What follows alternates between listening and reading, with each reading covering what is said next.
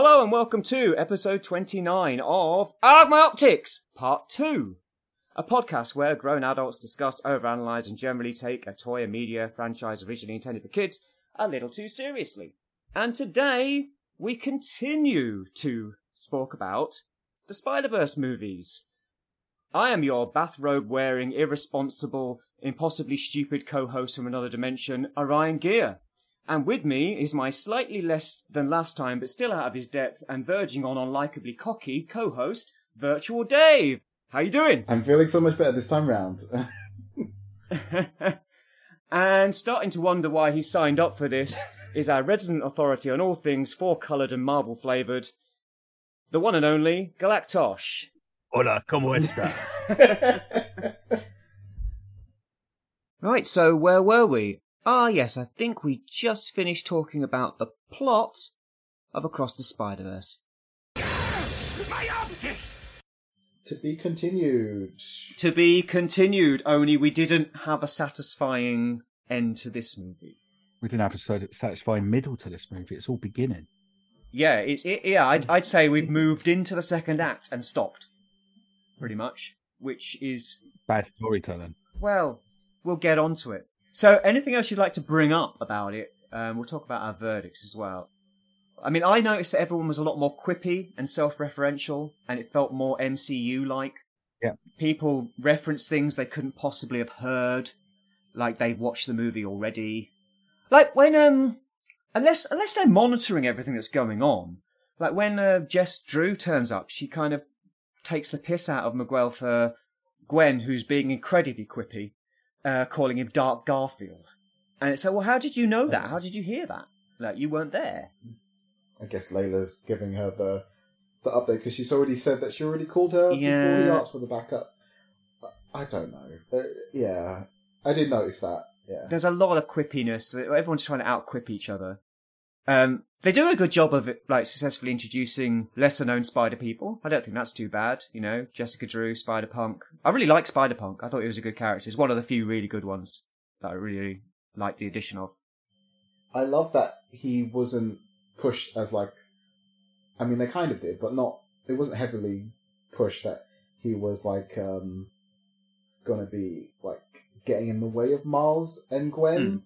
Like a arrogant person pushing him out the way, wrapping his arms around Gwen type of thing. Like, if anything, they try and start off because there's this hints that she knows him very well, and it's like, oh, you've not met Hobie yet? Mm-hmm. Oh yeah, they're really good friends. Mm-hmm. Oh, she's wearing his trainers.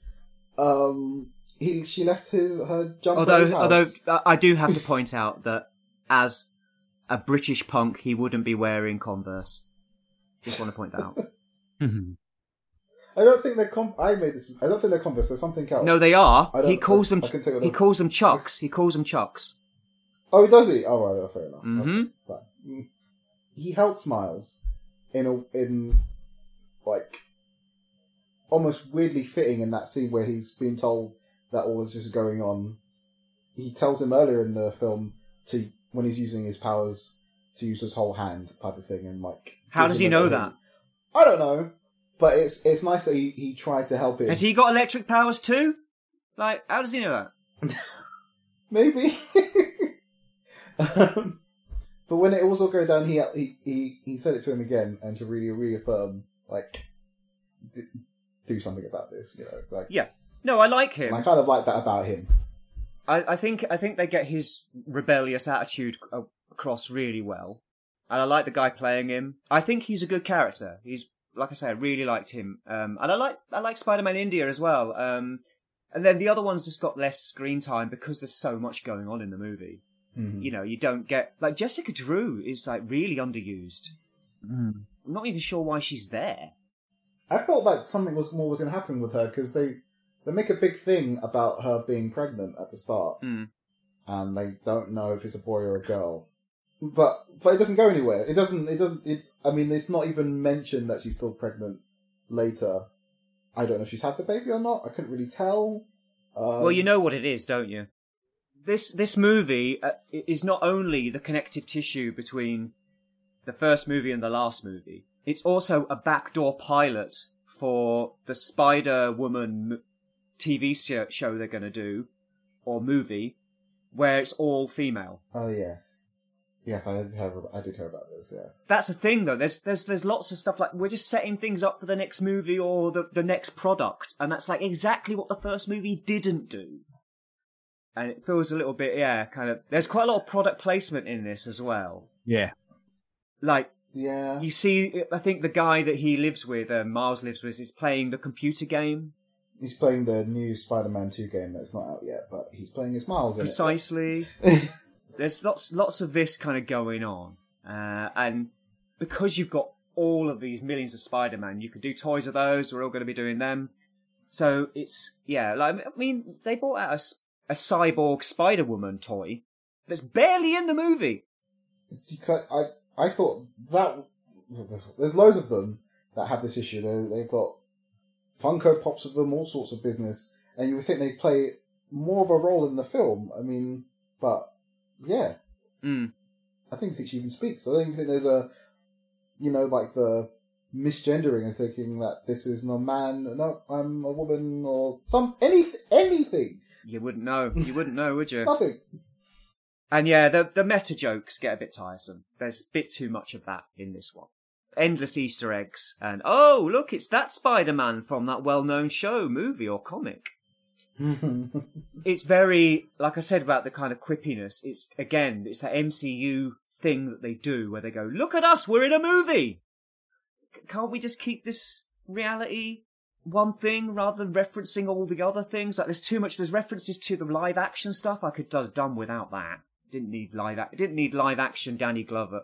Is it Danny Glover? Not Danny Glover. Donald Glover. Donald Glover. Donald Glover is the Prowler from, I suppose, Amazing Spider-Man universe or whatever. No, Homecoming. Yeah, No, okay. I thought he was being set up to play the Shocker in that one, but Me too. But I suppose he could be the Prowler as well. He is called Aaron Davies, though, so in that movie, so I suppose it makes sense. But yeah, that stuff, I just thought this universe was an animated universe, and all realities were animated. To stick the live-action stuff in, it just seems a bit unnecessary. I don't mind it, but it kind of annoyed me. I didn't need it. I prefer especially if you're gonna reference Captain Stacy's death in Amazing Spider-Man. Don't make it a death that doesn't fit the description of how he should die. That's just stupid. I prefer the MCU uncle to when Spock goes into the Venom movies and goes to the shopkeeper. That's fine. I get some chewing quite gum. like that as an Easter egg, but don't yeah. over. that was fine. Yeah, just don't bang us over the head with it endlessly. Like cameos too far. Like, did anyone else notice that Alfred Molina's Doc Ock says "Hello, Peter" to him? I didn't know.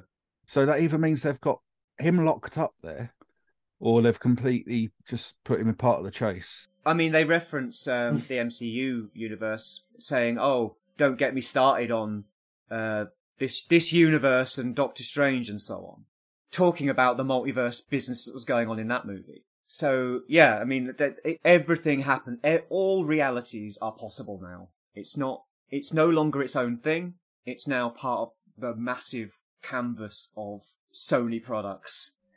They're all linked. Yeah. So yeah, I mean, not great. But I mean, to be honest, my biggest issue is the pacing and the fact that it doesn't end. It felt simultaneously decompressed and overstuffed. Yeah. It had the same problem as The Hobbit. Mm-hmm. Too little stuff put in too big a space. Yeah. Like too little butter spread over too much bread. Back to that. Yeah, absolutely. It's not got enough plot to warrant 2 films. Because what it doesn't constitute anything to go with a 3-act problem. You should have 3 acts in a story. Yeah. A beginning, which this film has, a middle, and an end. Now, the last 2 are missing. We just about start in the middle. Yeah. So does that mean that the second film is going to be a middle and an end and have no beginning? Yeah. Although I reckon it will have a beginning, but it will be just kind of like recapping. It will be a recap, I would imagine, yeah. Yeah, it will be like, oh, this previously on Spider-Man. Yeah, that doesn't make it a good... It's not a good structured film. No. Dave, you mentioned that your introduction to this stuff is through computer games. And I know you don't have such a problem with the pacing and the way it ends as we do. But I think that's because this plays out like a computer game. Fair point. It goes from 1 to 100, then back to 1 again, then back to 100. It's like being on a roller coaster. And it often slows down to set up next movie stuff or spin-off stuff. And it's like you're watching the cutscenes, and then when we have the action bits, this is the bit where you're playing the game. Yes. Because Spider-Man Shattered Dimensions and Spider-Man Edge of Time, 2 games, which kind of introduced that type of Spider-Verse idea, because the writer of the Spider-Verse story wrote Shattered Dimensions, where they bring in all these different Spider-Man. As in the writer, the comic book writer, or the writer of... The comic book writer. So Dan Slott. Dan Slott wrote the story for the game. And then he embellished that when he eventually did this comic book story. And the same with Edge of Time, the writer for Spider-Man 2099, whose name escapes me. I don't know, off the top of my head. Also wrote that. Yeah. The writer and co-creator of Spider-Man 2099, Peter David, did indeed write the story for Spider-Man Edge of Time, which was the sequel to the Dan Slott-penned Spider-Man Shattered Dimensions. Who knew? Well, I guess Dave did. So it was very much like it's... Like you were saying to me, like, what's the connection between the games? Like, yes, if you play those games, you would be used to how this plays out. And it does feel like that. Yeah. You're saying perhaps we're too old for this. Yeah. And the kids they're today great and their attention span is more aimed at people who have got fewer years on the clock than me and Orion. I think you're right. I mean, I did actually write this down. I said, like, who is this for? Like, because it doesn't seem for people who respect the general structure of a movie. I think it's for a younger generation, but it's not for kids. Like, the first movie, definitely, you can show a kid that, and they'll like it, they'll enjoy it. I don't think a kid's going to find this very entertaining. They're going to find it confusing. When I went to the theatre to watch it, there was like a family behind me, and if I had to guess, the kids were like anywhere between 8 and 13 or something, and the genuine outrage that it ended the way it did, like, oh my god, like, how I felt, yelling to his mum, when we're going to watch the next one. It's exactly how I walked out of the cinema feeling completely underwhelmed. Yeah. Disappointed. Shortchanged. I was bored and then underwhelmed. And that was my whole thought process. I spent an hour and 10 minutes going, is this film going to start? And then I spent an hour and 10 minutes going, how long is this film? It must be 4 hours because we're not even out the first act yet. And then it ends just as something happens. Yeah. They don't appear to have made any effort to make it work as a movie on its own. It's like it just ended. It's like they went, damn it, we're not going to get this out on time. Where are we? Just finish it there. Yeah. That'll do. We'll cut here. Yeah. And we'll continue this in a couple of years. Because it's meant to be out in March, but it ain't coming out in March. It's meant to come out in 2026 now, or 20... I don't know if anyone said that. I guess if we push back... I might not even be alive by 2026. Yeah, we're getting a bit old for this now, you know. Yeah. It just doesn't, for me, doesn't have a satisfying ending. No. The director, Kemp Powers, who is one of the new directors, said in an interview in 2023, so this year, that the film would end on a cliffhanger.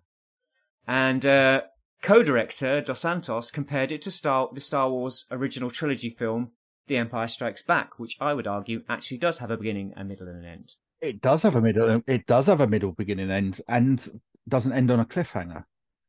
No, ends on a bummer. Doesn't end on a cliffhanger. No, I mean, I suppose you could describe it as, oh, what's going to happen next, as a cliffhanger. But is that a cliffhanger? That's not in traditional sense, is it? It ends as a middle act should. Yeah. It's a 3-act film that is also a middle act. Mm-hmm. It's not... Is that the one where Luke loses an arm? Well, hand. A hand. Hand. Yes, it is the one where Luke loses a hand and gets a new hand at the end. Yeah. I'm just trying to think what happens at the end of that film. Like, okay, yeah, okay, but yeah, okay. Lando puts on Hand's clothes and said, "We'll find him. Don't worry." Yeah. Oh yeah. And then Luke, using his new hand, touches up his sister. Yep. Who doesn't know it's his sister yet, though? No. They did cop off at the beginning of the film, to be fair. Yeah. But yeah, so this is a direct quote from Powers. Across the Spider-Verse is a movie on its own. No. But it definitely ends on a bit of a cliffhanger. No. I think it's a good cliffhanger. It's not a cliffhanger. No, I don't think it is either. We hope that it's a satisfying tee-up for what's coming in the third film. Definitely. Yeah. Yeah, it's a tee-up, yeah. Because we want people to be excited about what's coming next. Well, I'm not. Not disappointed about what they've just seen. Yeah, exactly. I suppose there's one way. There's two ways of looking at it. And it helps that we know going into this that it was going to be a part 2 of a 3-part story. No, it's not. It's part 1 of a 2-part story. But they started it and then made it 2 parts anyway. Yeah, so that's not true at all. Since you already know that the third story is guaranteed, you can tackle this one a bit differently. That being said, there's a lot of key characters in this film, and there's a story in this film that has an arc of its own that we needed to be complete. But it's not. Where's the arc? Who's got an arc? I assume they're talking about Miles or maybe Gwen. Gwen might vaguely have an arc. They sort of have an arc. I think, yeah, probably Gwen. But, no, I don't think anything is... Yeah, Gwen more than anybody, I think. But not Miles, really. Yeah. Miles is kind of in the same situation at the end of the movie he was in the beginning of the movie. Yeah. He's not really gone on any kind of journey. I guess he's had throughout the film he's had people telling him, you know, there's great expectations from his parents and stuff, and the story that people are writing for him about what he should do, and like that whole conversation with him and his it's not a teacher, whoever's helping him get into this university, and that whole conversation about him and who he should be, and then when she's talking to him, she constructs a whole thing about how he should be, and but no one. And then there's all this thing about how people are telling him that he's the anomaly from Miguel. It would work if people bought into it, but they don't. His parents don't buy into it. They're already saying, "Go, do what you need to do. We trust you." His mother has a really long conversation with her about it. Yes, his mum does. Yeah. With great expectations comes great mediocrity. I think I wrote something similar, which I'll probably get onto in a bit. But okay. So that side, Dave, here's your chance to tell us why it's good. Convince me. I enjoyed the film. That's it. I'm done. Convinced. See you later. I loved the visuals. I thought that the animation not only, was stepped up in this film. There was so much more because we go to different universes and we get to see different styles of animations while we're there, instead of just being locked to the character in one universe. I did like that. I did like the transition from the different universes. I like the aesthetics or the designs of the characters. Some have been tweaked, some have been changed, some have been given whole new looks, but I thought across the board most of them look pretty good. Oh yeah, I mean, I don't think any of us would disagree that the animation is top drawer and No, it's beautiful. It's still beautiful. It's an improvement on the first movie. Yeah, visually, yeah. And that's a hard act to follow. Yes, I enjoyed the action sequences. I liked that coming from like seeing Miles being so unsure about himself and what he can do and his abilities, there was this borderline cockiness of that. He was so sure that he could do things, and he could, like, his fight with the Spot at the start, like, you can really tell as the fight goes along, like, he's learning that I can't hit him, I can't web him up, I can't do this and that, but even if I do go through the portal and pull something through, or I tackle him by going some other way, like, I just like the little bits about how they set up the fights and how they use Spot's abilities to make cool action sequences. Yeah, all that works really well. All of that. I mean, I'm a sucker for that type of thing. It draws me in. Like, I love that type of stuff about these films. Yeah, I mean it's a visual spectacle, absolutely. Like, there's no denying that. Like, it looks amazing, and some of the best animation I've seen ever in places. It's fantastic what they've done and how they managed to tie all those different characters together, and the way that Spider-Punk is animated is fantastic. Yeah. Oh yeah. It's really good visually. But I can't just let it off because of that. You know? No. Style over substance. No. I think one of the things that I thought was a bit more quantity than quality type of thing was the Spider Society bit.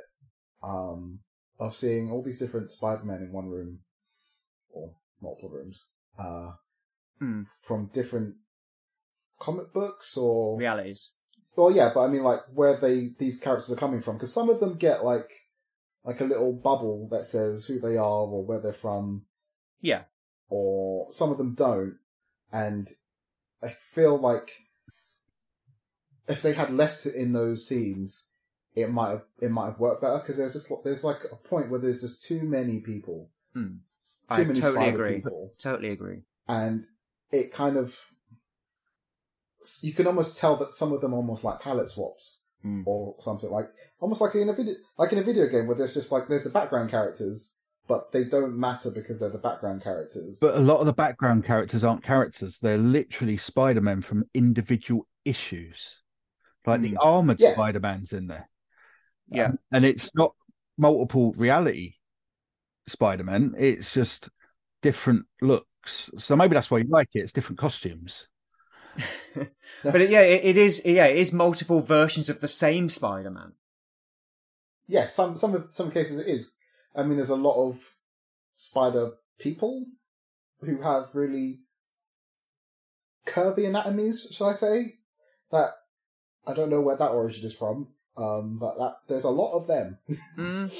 Yeah, and some of them don't look fully realised. They like you say, they seem like just kind of, oh, this is a basic spider shape. They've got the eyes, they've got the the webbing on their costume or whatever.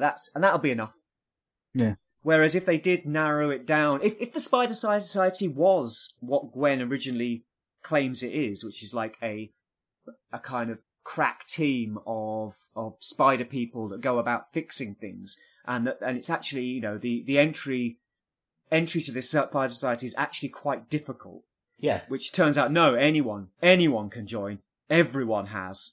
Even Peter Park's car is there. And there's a Tyrannosaurus Rex and a cat, and it's like everything. So it's too much in places. Yeah. It feels it really pushes that thing as well of like, why is Miguel so against Miles? Because he seems to be giving his watches out to everybody. Mm-hmm. Like, I mean, even Mayday's got a day pass. Well, his excuse is that Miles is an anomaly. No, he just hates other Hispanics. No. He was the only one. Then Miles comes along. Yeah. He wanted to feel special. No, he doesn't. Mm-hmm. But I mean,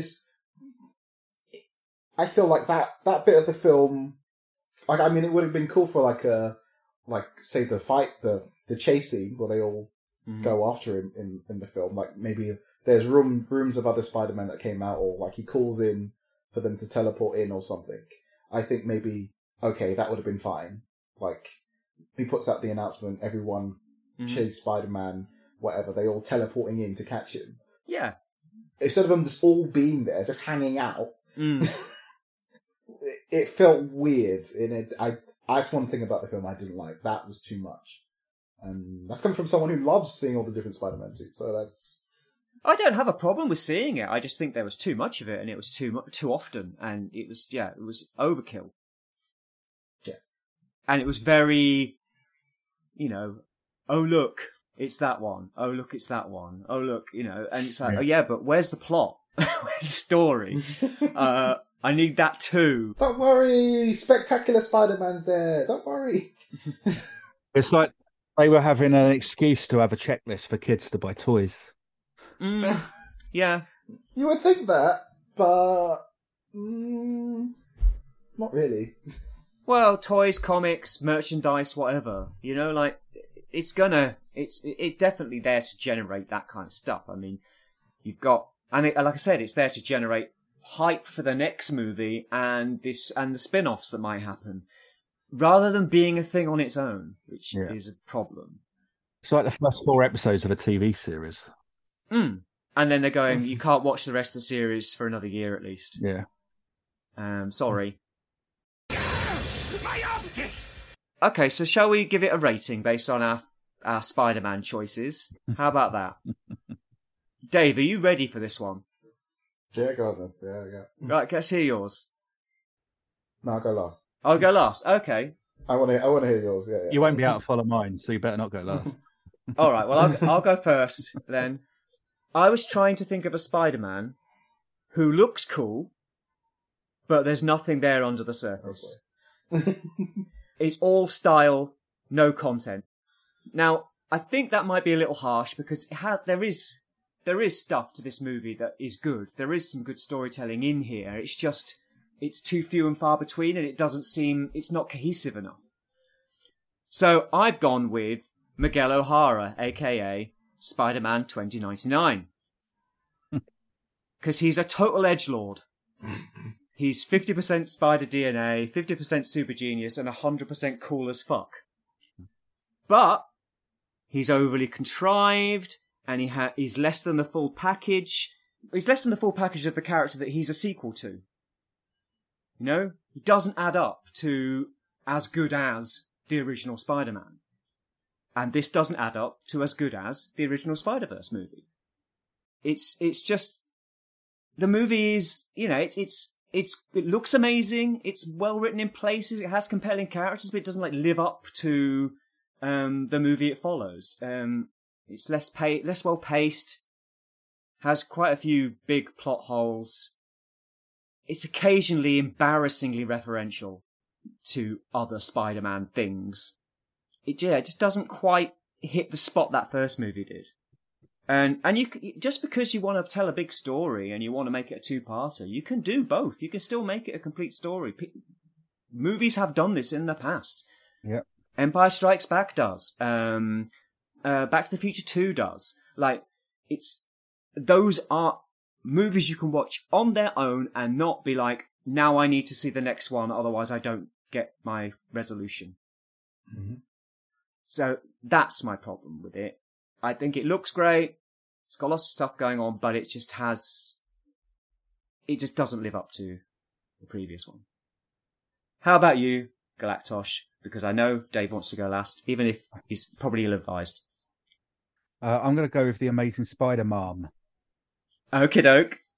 From a 1980 issue of What If, where Aunt May gets the powers of Spider-Man.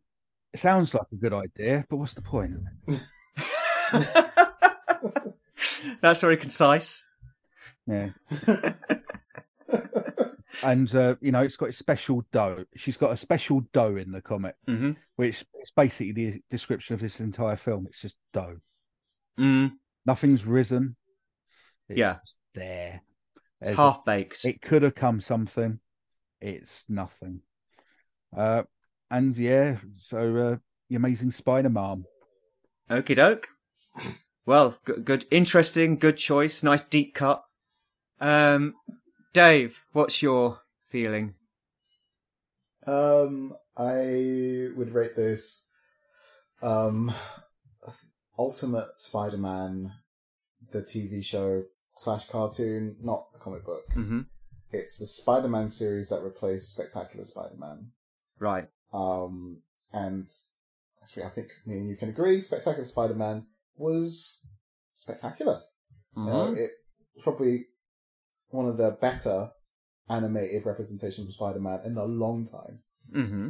And that got cancelled to make Ultimate Spider-Man, and it was terrible. It did not follow up in what the creators had done. I was expecting you to be more positive, but go ahead.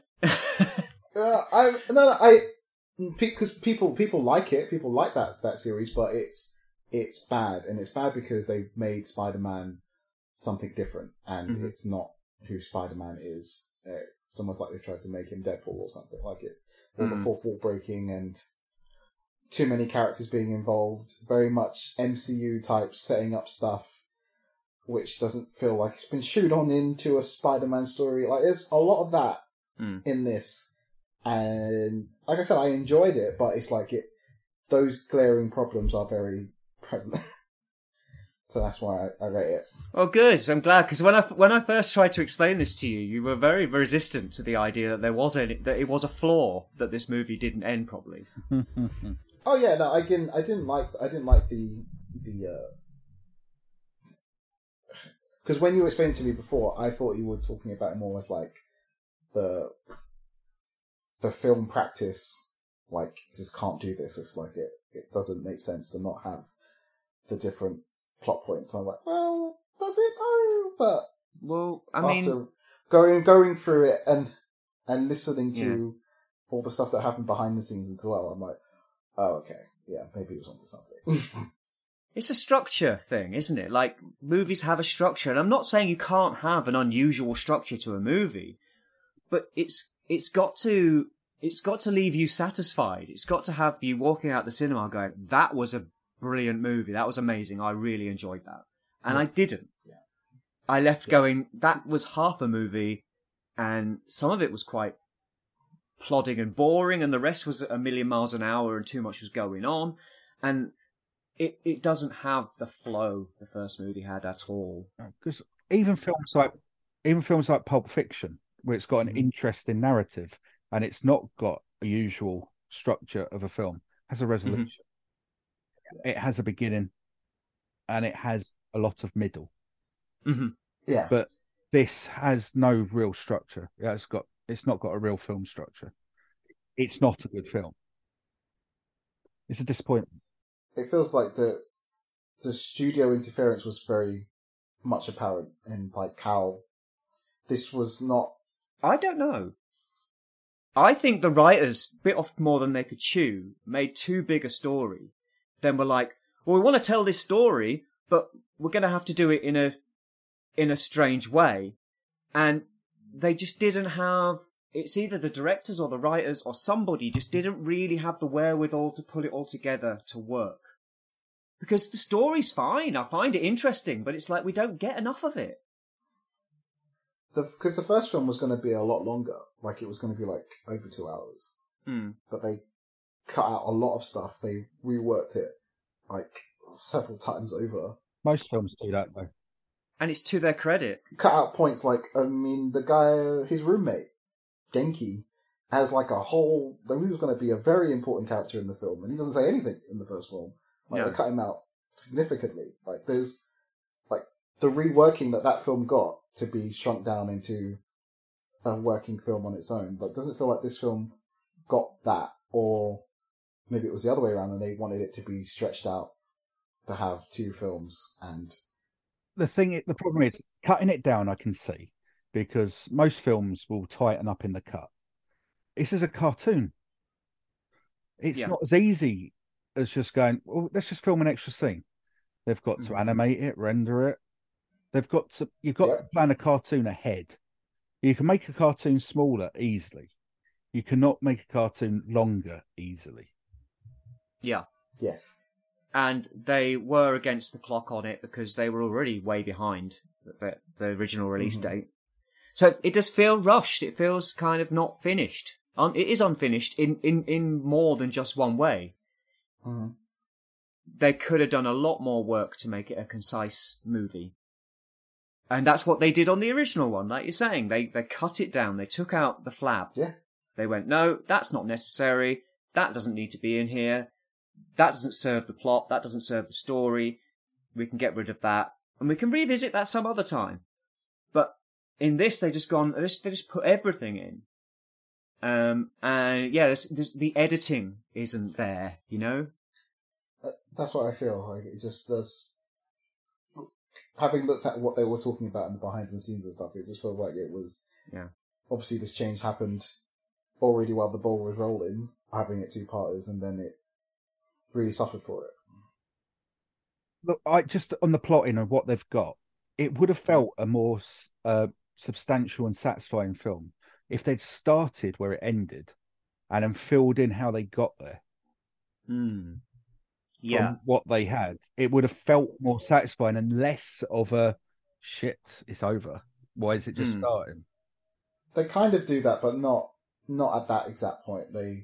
It's from when Gwen's explaining that she's lost her friend and she's pissed off Miles, and she's telling the story at the start, and but that's just a recap. But she's talking about things that happen in the film, and you see it happen, like him fighting with Miguel and all that. It all happens at the beginning of the film.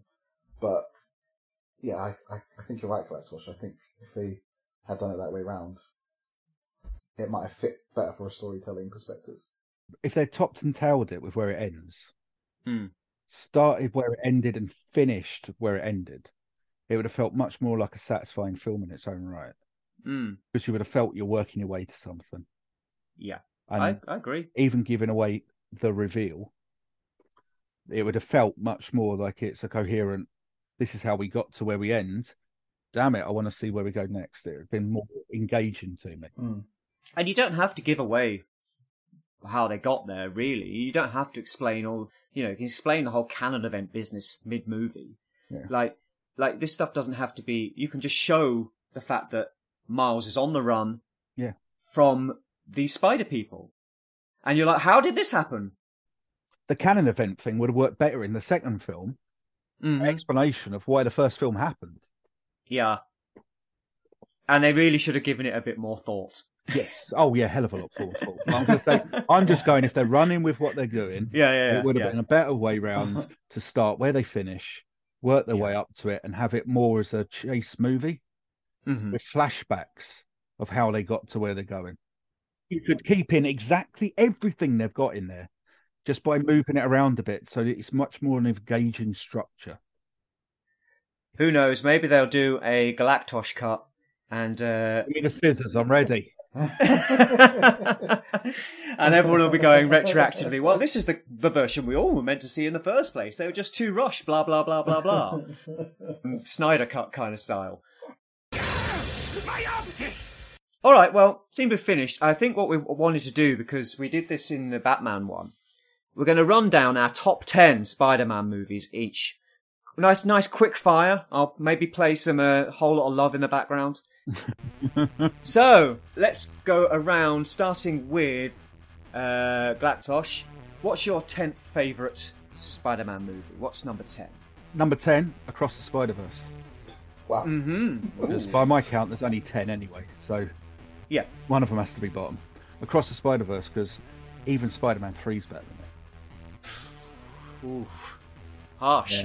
Yeah. Dave, what's your number 10? Far From Home. Okie dokie. For what reason? Peter gives up those glasses way too easily. My number 10 is also Far From Home. It's boring.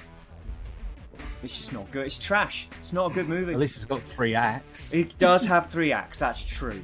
They're just all very unentertaining, very crap ones. That's not the argument, though, because Across the Spider-Verse isn't no, a film. I mean, obviously, if we're going to rate them based on their structure, I might put Across the Spider-Verse last, but I do prefer Across the Spider-Verse to Far From Home. Okay, what's your number 9, Galactosh? Spider-Man 3. Just because it's just lame, and from what Raimi did for the first 2, it doesn't meet up to it. And emo Spider-Man, I know that it's become a thing with the kids now that they're trying to give a bit of a retribution to it, but for me, it's still even below Amazing Spider-Man 2 standards. Mm-hmm. I'm giving away my next one of every one I do.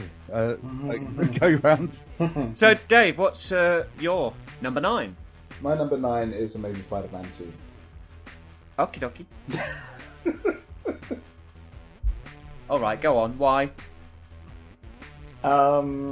Similarities with a lot of Spider-Man films over the years. Too much going on, too many villains. Felt very less and less about Spider-Man. Too much going on. Okay. My number 9 is Spider-Man 3, so I'm in agreement with Galactosh on this. It's a mess. I mean, it's Sam Raimi, so there's always something to like there, but I can't forgive the dancing. It's terrible. Yeah, exactly. Galactosh is now miming the dancing on our video feed. So, right, Galactosh, what's your number 8? I'm going to have to go Amazing Spider-Man 2 for exactly the same reasons that Dave put it in there. All right, okay. Dave, what's your 8? Amazing Spider-Man 1. Okie doke. For what reason? I didn't like the darker take on the Spider-Man they were doing and how much more serious and real world it was. Okay. My number 8 is No Way Home. It's not a movie. Just like this one's not a movie. It's just a nostalgia fest with bratty, quippy kids designed to set up another movie or more movies. It doesn't. It again hasn't got a very good structure. It's not paced well, and the only reason anyone likes it is, oh look, it's Andrew Garfield. Oh look, it's Tobey Maguire. Oh look, it's William Dafoe. Like it's not a movie. It just doesn't work as a movie. It's not as bad as Spider-Man 3, but it doesn't work as a movie. Mm-hmm. So, number 7 from Galactosh. Far From Home. Mm-hmm. It's the worst of the Marvel Spider-Man. Yeah, I think we're all in agreement on that.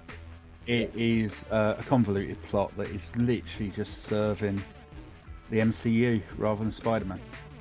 Mm-hmm. And it doesn't get it for me. Yeah, it's an MCU. It's part, 19 of the MCU ongoing story. It's not really a movie in its own. Alright, Dave, what's your number 7? No Way Home. Okie doke. I guess not too different to what you were saying. I guess it's probably like the most fan servicey type of Spider-Man live action film you could do, because it's something the internet have seemed to have wanted for so long, to have the other Spider-Men meet the other Spider-Men in some shape or form. And it does it, but I can agree the rest of the film doesn't really hold up, or the weird choices of suits that they got Tom Holland in and all that other stuff. Very weird. Yeah. Alright. No Way Home. And like what we talked about with Across the Spider-Verse, the whole not explaining your rules about your multi-dimensional travelling weirdness also pulls the film a bit. Yeah. Yeah. Well, my number 7 is Across the Spider-Verse. I was expecting it to come in as high as, in the top 3. But it was such a disappointment that I can't place it any higher. I want to. And maybe when we've seen Beyond the Spider-Verse, it might move up a couple of spaces, but it's unforgivable that it's not a complete movie. Galactosh, what's your number 6? The Amazing Spider-Man. Okie doke. It's alright. Did we need another Spider-Man origin story? No. Garfield's great, but the Lizard's not. Yeah. And Captain Stacy just didn't do it for me either. Yeah. Well, we're moving into the top half of the list now, so, we're getting there. So, Dave, what's your number 6? Spider-Man 3. Okay. You've placed that above No Way Home and... Yeah. Okay. Weird. I mean, I have probably a bias for those movies that will never be surpassed. I really enjoy the Raimi films. And I take the good and the bad with Spider-Man 3. I enjoyed the film. Yeah. Okay. Fine. My number 6 is Amazing Spider-Man 2. sure, it has, it does have major issues. The bad guys, for example. But the Garfield Stone chemistry, it really works, and it's the closest we've got to a really good, accurate live-action depiction of the character of Peter Parker. Yeah. So I have a soft spot for those movies because of that. So that's why they're placing a bit higher than maybe they did in your lists. Okay. All right. Now we're into the top 5. So Glatosh, number 5. Homecoming. Mm-hmm. It's all right. It's serviceable. Again, it's more an Iron Man film in the way that it's played out. Yeah. It's got some great moments. Mm-hmm. It's got the classic recreation of a Spider-Man lifting everything. Mm-hmm.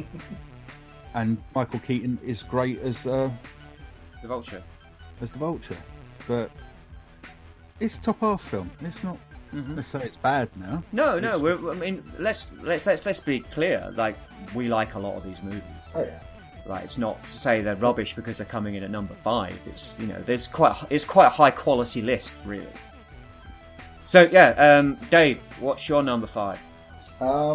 Spider-Man Across the Spider-Verse.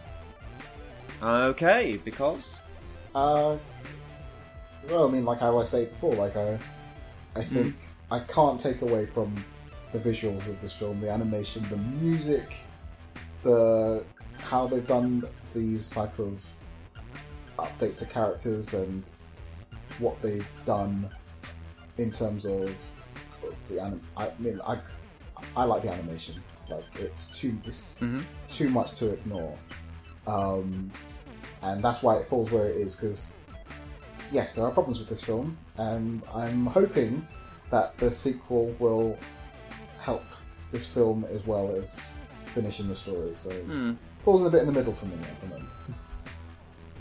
Okay. Well, my number 5 is Amazing Spider-Man. It's a good setup for a new series of movies. It's not perfect, but I think it's quite underrated. Mm-hmm. Yeah, and I kind of said why I liked the Garfield Spider-Man in the last one. Galactosh, what's your number 4? We are on Spider-Man, the original Tobey Maguire. It is what it is. It's typical Sam Raimi. It's a good film. Yeah. It is a good introduction to the character. I like it. Yeah. Cool. Dave, yours? Number 4 is Spider-Man 2. Ooh, okay. Good. Yeah, why? I mean, like I said, I enjoy all the Sam Raimi films, but this one I don't hold as high regard as everyone else does for some reason. But I really do enjoy the film. Like it's definitely my top 5 Spider-Man films. So well, of course it is. It's number 4. Yeah. But I mean, it's a really good film. Okay. Right, yeah. My number 4 is Spider-Man, so in agreement with Galactosh. It's another good setup, and at the time unprecedented, and really kind of moved superhero movies into another realm when it came out. So it has to have that, kudos, because there hadn't been anything like it. And plus, William Dafoe is great. Yeah.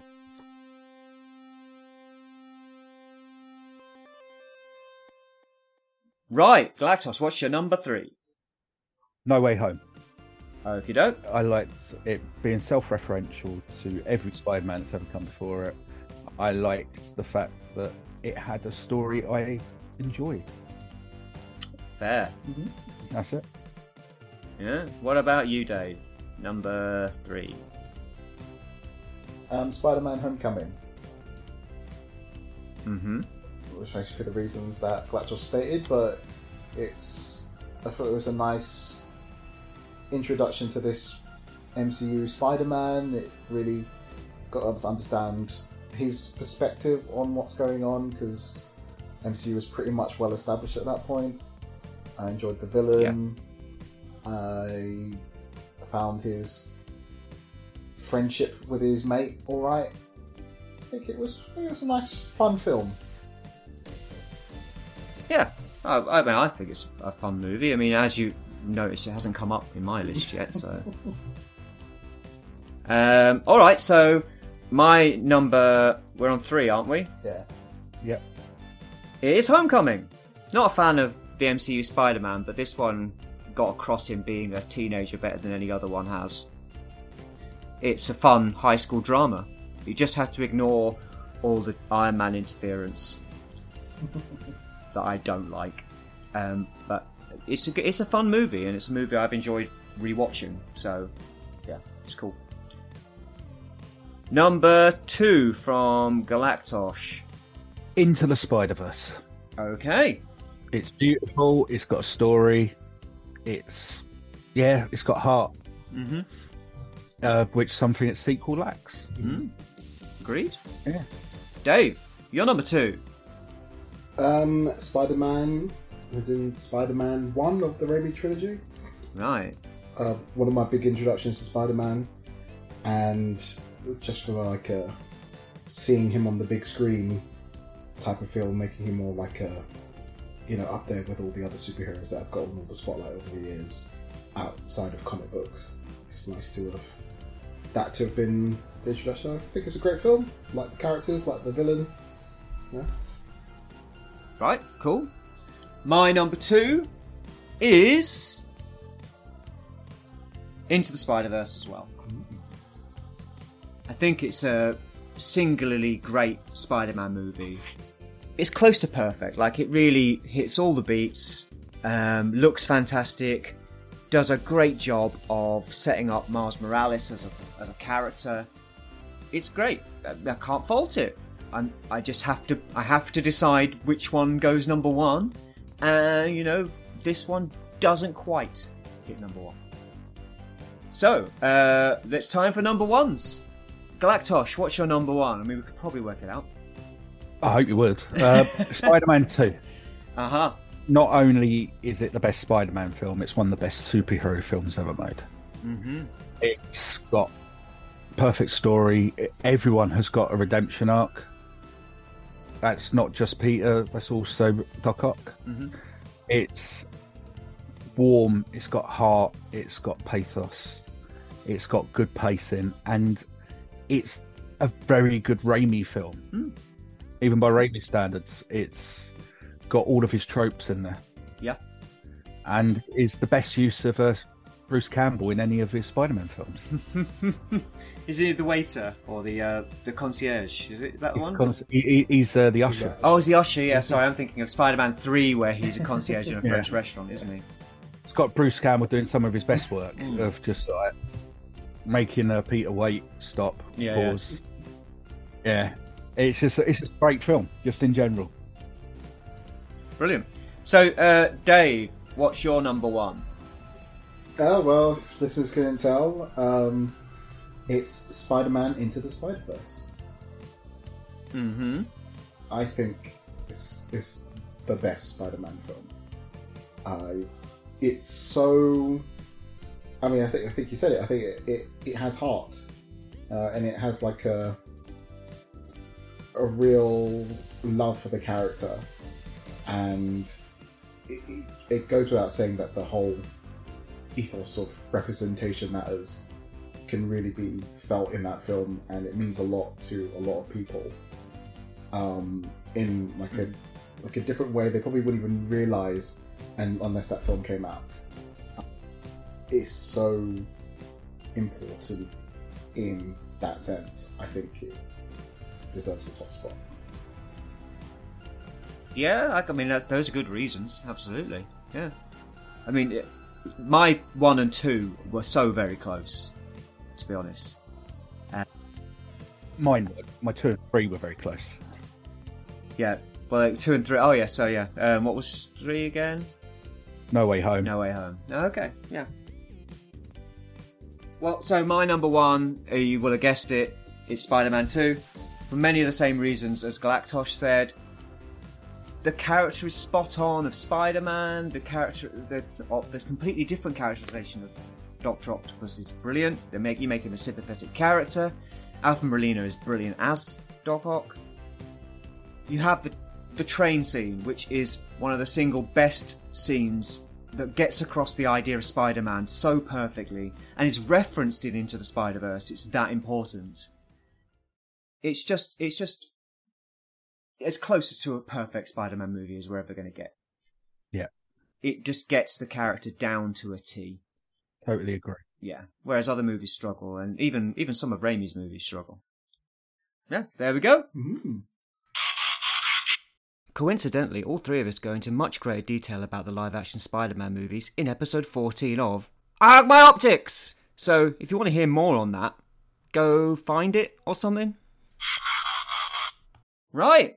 Well, with that done, I think we can pretty much wrap this up. I mean, we can briefly talk about the fact that we're going to get Beyond the Spider-Verse, so, that'll finish that off. And we talked about the fact that we've got this spin-off, apparently. Spider-Woman spin-off. Mm-hmm. Yeah. Be a thing. Yeah. And apparently, yeah, this second movie, Beyond the Spider-Verse, is delayed. Apparently some of the artists that worked on it have said that, it can't happen. The progress on the pre-production side of things is so behind where it should be. They basically made these two movies together until they decided to chop them in half, and then they stopped working on the second half.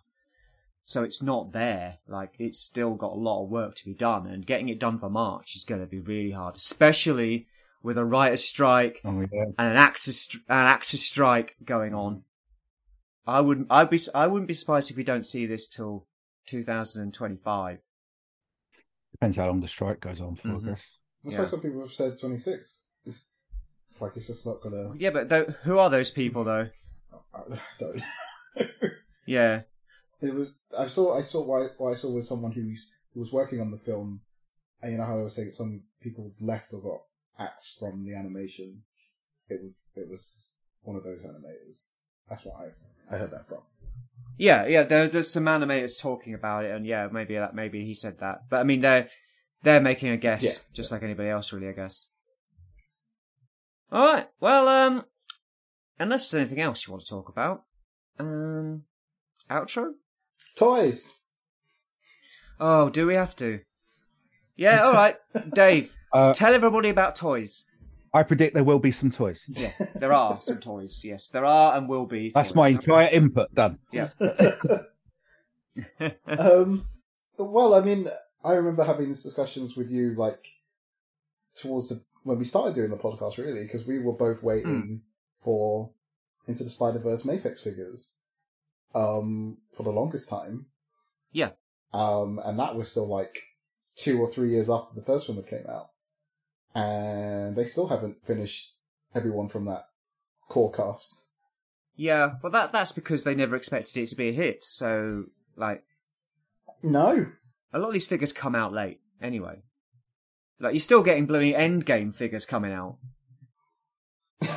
Oh, yeah, there's that, but I mean, like, you could tell that this wasn't being pushed like all the other MCU stuff with, like, the film's coming out, and within a 3 to 4 month period, there's a Marvel Legends wave or something, or there's import figures, or, the high-end Hot Toys or whatever.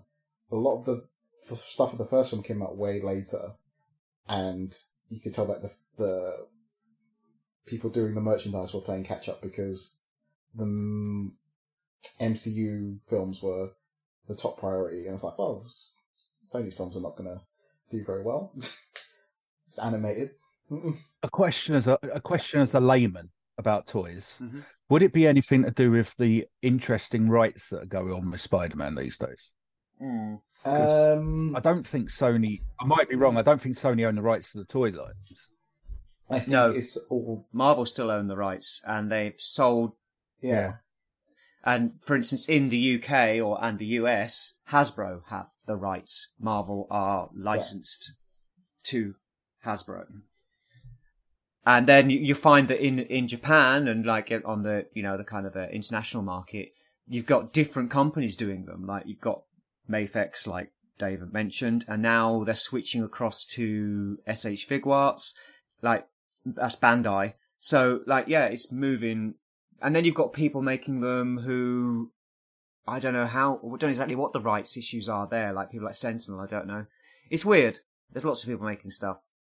But yeah, they got at least they got the the collector's figures out, Hasbro collector's figures out on time for the movie this time. Yeah.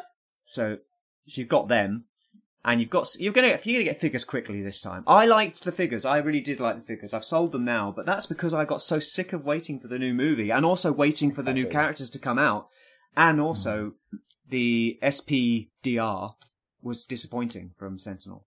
Really quite a bad figure. Oh yeah. So I was like, well, that's it. If I can't have the whole team, I don't want any of them. Yeah, it's that kind of feeling. I was like, well, if I can't have a good big robot in the background with Penny Parker, then why am I buying the rest? Mm-hmm. No, I just got rid of them. But they look good. The Figuarts ones look good. Yeah, they're good. I mean, I wouldn't buy a Spider-Man 2099 if you paid me, but that's just because I don't like the design. Never liked it. The Ninja Vampire. Mm. What is it about his design you don't like? What is it? Is it the Day of the Dead thing? It's an ugly costume. Is it the cape? Mm. It's an ugly costume. It doesn't look like Spider-Man. Yeah, it looks very 90s. And you weren't there. You don't understand. You weren't there in the 90s. I mean, I was there. You weren't there on the trenches. You didn't see all the pockets and the guns and the cybernetics that everything had. Yeah. You weren't there when it was just multiple covers in chromium, and launching an issue. Oh no, that's still happening. But you weren't there when they were just throwing anything that happened and seeing if it stuck. You never saw what the rest of 2099 became. They did Fantastic Four 2099. They did Incredible Hulk 2099. They did Ghost Rider 2099. He was a robot. Yeah. It was a horrible time. Yeah, I think that's part of it. I can understand if Orion's got PTSD on the 90s. Yeah, that's definitely part of it. Yeah. But I never liked the design. I just never thought it looked good. Those arm talons. Yeah, it's just not my Spider-Man. And there's plenty of other Spider-Men that I like. I like the design of Spider-Gwen. I like Miles's costumes mostly. Mm-hmm. But this one just was a step too far away from what Spider-Man is to me.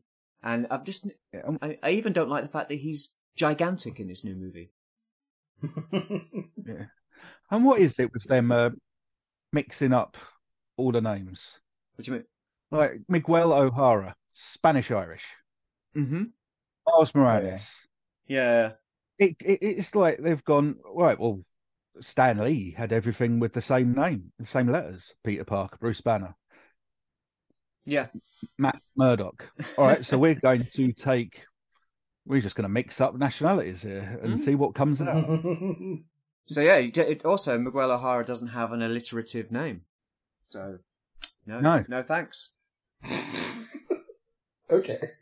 No, I mean, I because you brought it up several times, so I just wanted to know if there was any more going on, like what Galactus said. Maybe it was like you read the comics, or I didn't really read the comics. Like the whole futuristic. I didn't read the comics. I just saw the design and thought, no, I don't think that looks right, and that put me off.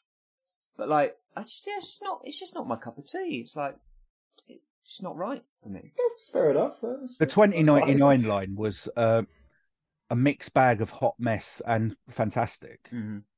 It was literally, we found an idea. Let's shoehorn everything into it, and X-Men 2099, and the only good one was Doom 2099.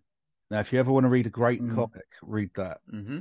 I've not read it. Doctor Doom in 2099, and all the way through it, you are not sure if he is Doctor Doom. He may be Doctor Doom. He might not be Doctor Doom. Well, I'll put that on the... But he's filling the role of Doctor Doom. I'll put that on the list. It's a fantastic run. There's only about 30 issues of it. Look it up. All right. Well, unless you have any more to talk about with toys, Dave? Complete the teams, please. Yeah, well, I mean, that's what everyone wants. That's the goal for everybody, isn't it? Always with toys. It's always like, I need the whole team, you know, I need all the guys. They'll always leave one out to keep you wanting more. Yeah. They always will. Or they'll pack it in with a repaint of another one that you don't really want the repaint of, or whatever. Go, oh, you wanted Spider-Man Noir, did you? Well, you have to buy another Gwen. or whatever. Or you're going to have to buy 6 of them so you can build the figure. Yep, yes, that's certainly a ploy. Yes. Which wouldn't be so bad, but they probably won't make those 6 the characters you want. They'll make one of them a weird one that you don't need. And then, yeah. Yeah. All right, well, with that said, shall we do an outro? Because we've been doing this way too long. My optics!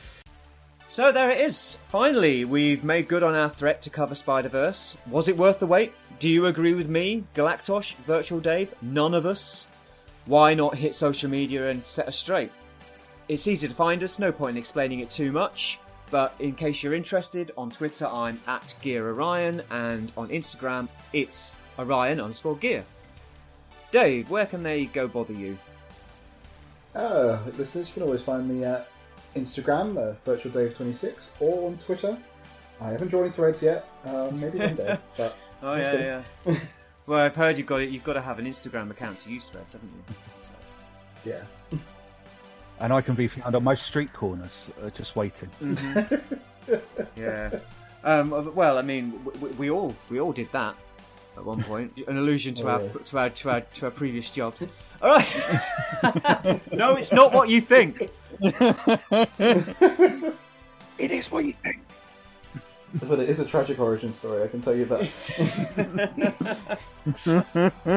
Well, Galactosh, thanks for joining us again. I hope you enjoyed yourself.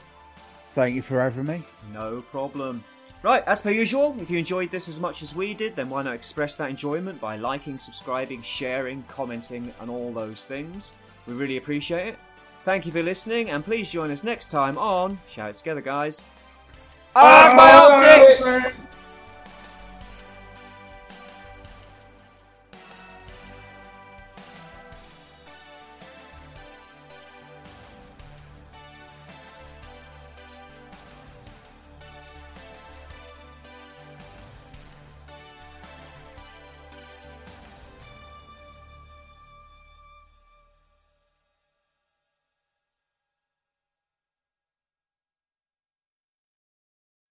Actually, I did have a question for you. If you could spice it in or whatever. To both of you. What colour is Spider-Man 2099 suit? Blue and red. Dark blue and red. It's like silvery blue and red. And black. Because when I was looking this up, apparently there's a whole thing about it being black and red. No, it's blue. Oh God. Oh, I see. Well, there's that, isn't there? There's What there's colour the fact feet that- does Spider-Man have? Yeah. What colour's the exactly. base of his feet? And Oh, right.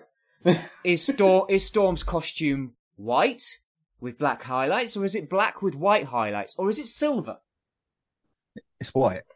Yeah, that threw me when people were saying it's silver. Yeah, I agree it's white, but some people actually think it's black. Well, one of them was. It all depends. One of them Storm was, yeah. Yes, yeah. But the white one with the arm wings and everything, that's white. Maybe silver, but it's certainly not black. Because what colour is he? I need a picture now. One sec. And I'll be out. Well, he's certainly dark blue in the movie. It's dark blue and red in my head. Well, it's just only because I was looking it up, and some people were talking about this, and there's one comic in particular where he goes dimension hopping or something, and he is in black and red, and people are like, that's what he should look like. All the other shading stuff is not It's right. blue and red. I think you'd have to ask the people who designed him originally what they were intending, but I think it's blue and red. Because Spider-Man's blue and red. Okay. Yeah, why would you make him black and red? Like Miles Morales. That's even further. That's skewing even further away. Well, yeah, but Miles Morales is black. I did notice that in the movie there was none of that blue triangle shit. It's there, but it's not. You don't see it. It's not there. It maybe, but yeah, some of the figures came out and he's got like patches of blue on him, and it's like, well, I didn't. Yeah. Yeah. I did like how everyone was taking the mick out of his costume, though. Bleeding. Bleeding from the armpits and stuff. Yeah. Yeah, that was cool. Yeah. It's like, well, why did you redesign your outfit? Well, toys. Really. We have to have everyone's outfits have to be slightly different. Even Spider-Gwen's is slightly different. She's got different shoes on, and her arms are a different colour. Mm-hmm.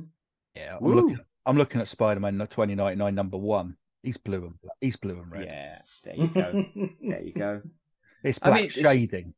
Yeah, exactly. It's not black with blue shading, it's blue with black shading. Yeah. I just wanted to... you guys are the experts on this, so I just wanted to know what... Well, to be honest, it doesn't really matter, so long as we are all agreed that Black Suit Spider-Man does not have blue feet. So long as we're agreed on that, no, it's got then I don't care. Fair enough.